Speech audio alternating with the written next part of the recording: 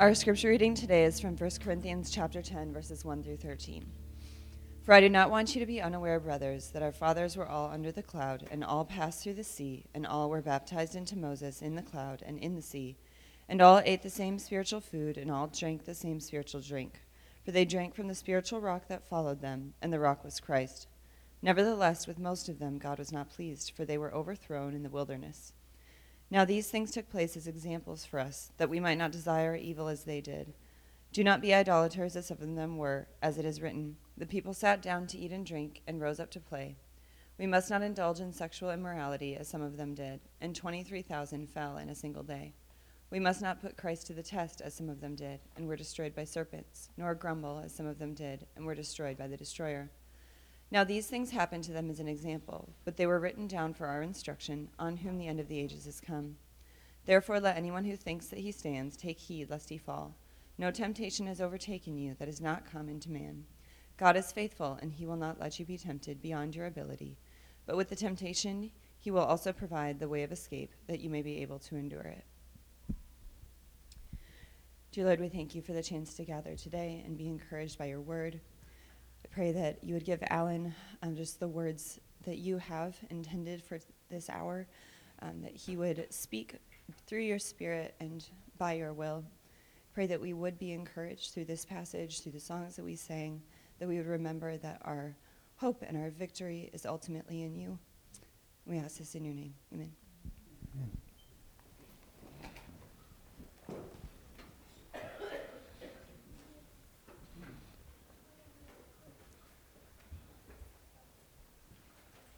Thank you.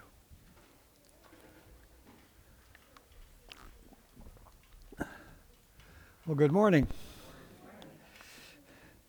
For those of you who still might wonder, who's this older couple that shows up at church the last year and a half? We don't know them from before. We moved here from North Dakota. I'm a retired pastor from our conference. Been at five of our conference churches and four more as an interim. But every place is new and different, and it takes a little bit of getting used to. But good to be with you this morning and to be able to have a chance to share with you from God's Word. When I was thinking about this passage and sharing the thoughts from it, and then put together what I found out that Pastor Mark was preaching about last week. I thought, well, am I interfering here or something? It didn't seem to, but yes, it's going to fit together in between the two pieces about what David did and then what God is going to continue to do through David. Mother came into the kitchen, and there's a 3-year-old on a chair with a cookie in her hand. What's that about? Well, I just climbed up to smell them, and my tooth got caught. That sounds like maybe you know what she's talking about. That we get into situations like that don't necessarily fit with what we want them to be. Are you bothered by temptation? I hope so. You see, if you're not bothered by temptation, there's a couple of things that could be going on. One is that you always give in, and so it doesn't bother you. You just do the wrong. That's not good. The other possibility of not being bothered by temptation is that you've got it all fixed and nothing goes wrong. That's not true. So I hope you are bothered by temptation. Have you ever been tempted? More like how many times a day? Have you ever given in to temptation? Well, like the last 10 minutes maybe? Do I even need to ask?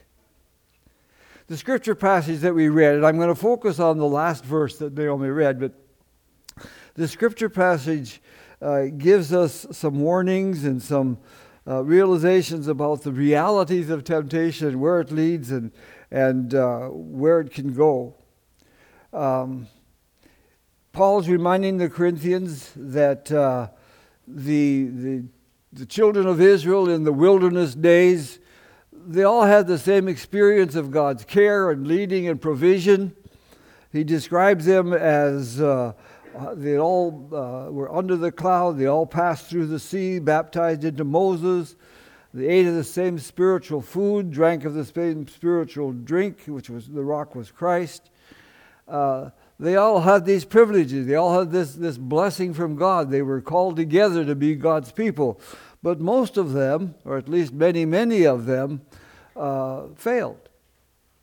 They resisted God here and there and every once in a while, and of those that left Egypt and ended up going into the Promised Land 40 years later, except for Moses and except for Caleb and Joshua, everybody over 20 died in the wilderness and never got to the Promised Land.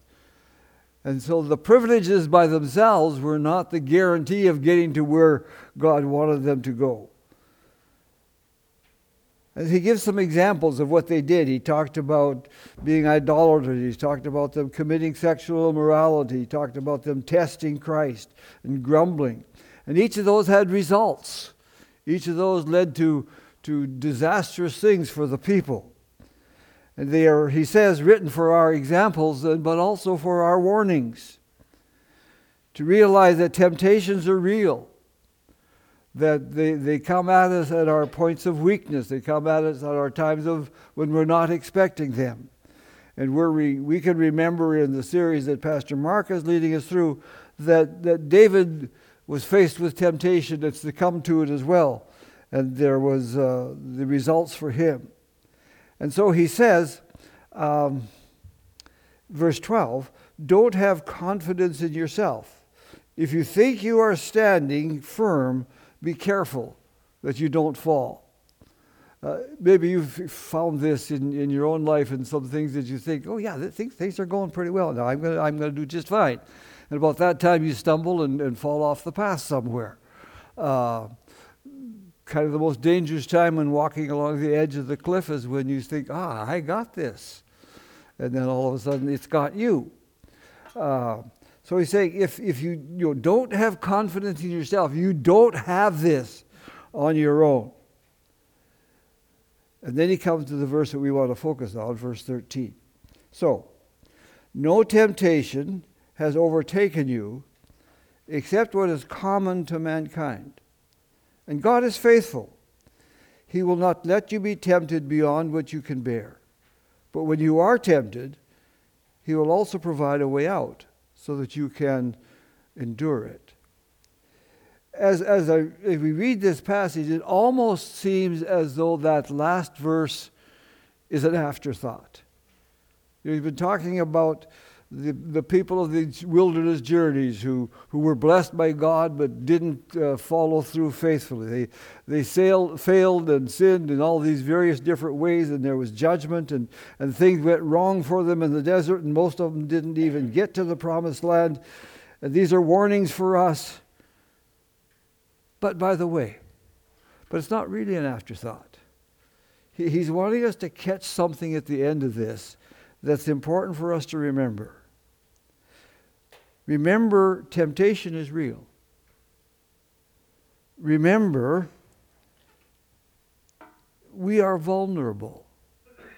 We're not people out there strong in ourselves. We are not people out there who aren't affected by the temptations around us. And He wants us to remember, as the Old Testament people, the examples remind us, that falling in temptation is serious. It's not, temptation comes, I fall, but this, there's always a bad thing that goes with that. When we look at the temptations that come into our lives, when we think about what it is that happens to us, sin is always serious. It's never okay. It's always an insult to God.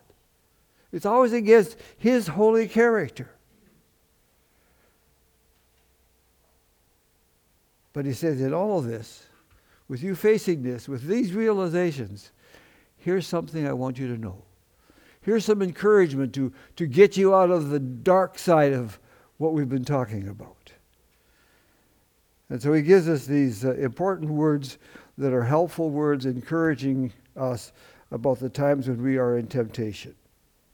And the verse breaks itself into 3 very convenient sections. No temptation has overtaken you except what is common to mankind. So he wants us to remember, first of all, in this whole business of temptation, we are not alone. Now, you may feel sometimes, and maybe this is particularly true for us, for those who are younger, we may feel sometimes as though, this is awful. Am I the only one who's facing this? It feels like nobody else is going through what I'm going through. Why am I being tempted this way? And he says, no, you're not. That's not the way it is. What you are experiencing is a common experience for among all the people. Remember this, the wrong desires that come into your life aren't anything new and different. Everyone is tempted. And maybe this is a good time to kind of step to the side and remind ourselves that temptation is not sin. Don't accuse yourself of doing something wrong because you're tempted. That's part of what's going on in our life and our walk with Christ. So temptation itself is not the error. But the words tell us that other people are going through the same kinds of temptations. In fact, the writer to the Hebrews says that Jesus was tempted in all points like as we are. So don't get this feeling that somehow you are in a unique position and nobody else is having the struggles and the difficulties that you are. Because they are too. You may not be seeing it in others, but they are going through the same kinds of things. We are not unique. So, don't be surprised that you are tempted. It's going to come. Don't wallow around in self-pity when you're being tempted. This isn't the time to sort of, things are so tough. I've never been in this much trouble before. I just feel like I have to give up. No. You're in it with the others. And he's going to give you more words here to lift you out of that. And don't use the fact that you are in temptation as an excuse to do what you basically want to do anyhow. Your temptations are not unique. They are common to the people around you. As we already mentioned, the writer to the Hebrews reminds us that Jesus was tempted in every way just as we are. The kinds of things that you are tempted to do, Jesus faced those temptations. We have that recorded in Matthew where he's taken to the wilderness, and for 40 days and 40 nights he's going without food, and Satan comes to him and he tempts him. And these are serious temptations for the Savior. And the kinds of temptations that you face, Jesus has faced. The kinds of temptations that you are facing, other people are facing them as well. So, as difficult as our own situation may be, we are not alone. Others have and are facing the same sorts of temptations. Secondly, he tells us, God is faithful. He will not let you be tempted beyond what you can bear. You've heard this saying that God will not give me more than I can carry. This is really where it's focused. It's not just about all the troubles around us. It's reminding us that the temptations we face are not going to be more than we can bear. Now, this phrase is introduced by this sentence, or these words. God is faithful. Here's the root of how things can be different, how things can be victorious, how we can get through these times of temptation. The foundation here is this encouragement: God is faithful. It's a promise. We have God's word on it. The character of God is behind the way we can get through temptation and come through victorious for Him and in His name. Matthew Henry, who has written commentaries on Scripture, explains it this way: either our trials will be proportioned to our strength, or strength will be supplied in proportion to our temptation. Think on that a little bit. See if that comes on through. God is faithful. He will not allow you to be tempted beyond what you can bear. So, He will either give you enough strength for what you're facing, or He will keep you from facing anything that goes beyond your strength. Now that should be an encouragement to us, should it not? That should give us some hope as we look at the assault that Satan makes on us every day over and over. So, based on the promise that God is faithful, He says that because God is in control, we will not be tempted beyond what we can bear. Sometimes we feel the pressure of temptation is far beyond what we can stand, and think that we can't manage anymore. I read about submarines, and the fact they go down below the water and stay there for a long time sometimes. But there was one several years ago named the Thresher. Submarines have a depth limit. They go down so far. If they go beyond that, the pressure of the water, the pressure of the ocean gets stronger and stronger the lower you go. If the submarine goes below the depth limit, the pressure is too great. The Thresher did that. And when they found the wreckage afterwards, it was as though this hard steel bulwark had been plastic. Just pieces that were left. But they also find out that at that same depth in the ocean, there are fish.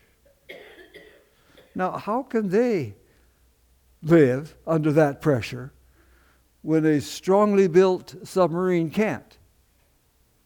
Well, they have the ability or the characteristic that the pressure inside of them is equal to the pressure outside of them. Now, a submarine, you wouldn't want to put that much pressure in there, or the people wouldn't know how to act inside. But the idea is that God puts us in the place where He supplies the strength inside, just as strong or stronger than the pressure from the outside. He will not allow us to be tempted beyond what we are able. So temptation is not irresistible. We need to get hold of this. God has set it up in the way He cares for us. His faithfulness, His strength, His ability to regulate what faces us. That there is no temptation that I must give into. Are you getting that? There is no temptation that cannot be met. God does not set it up so that we must fail.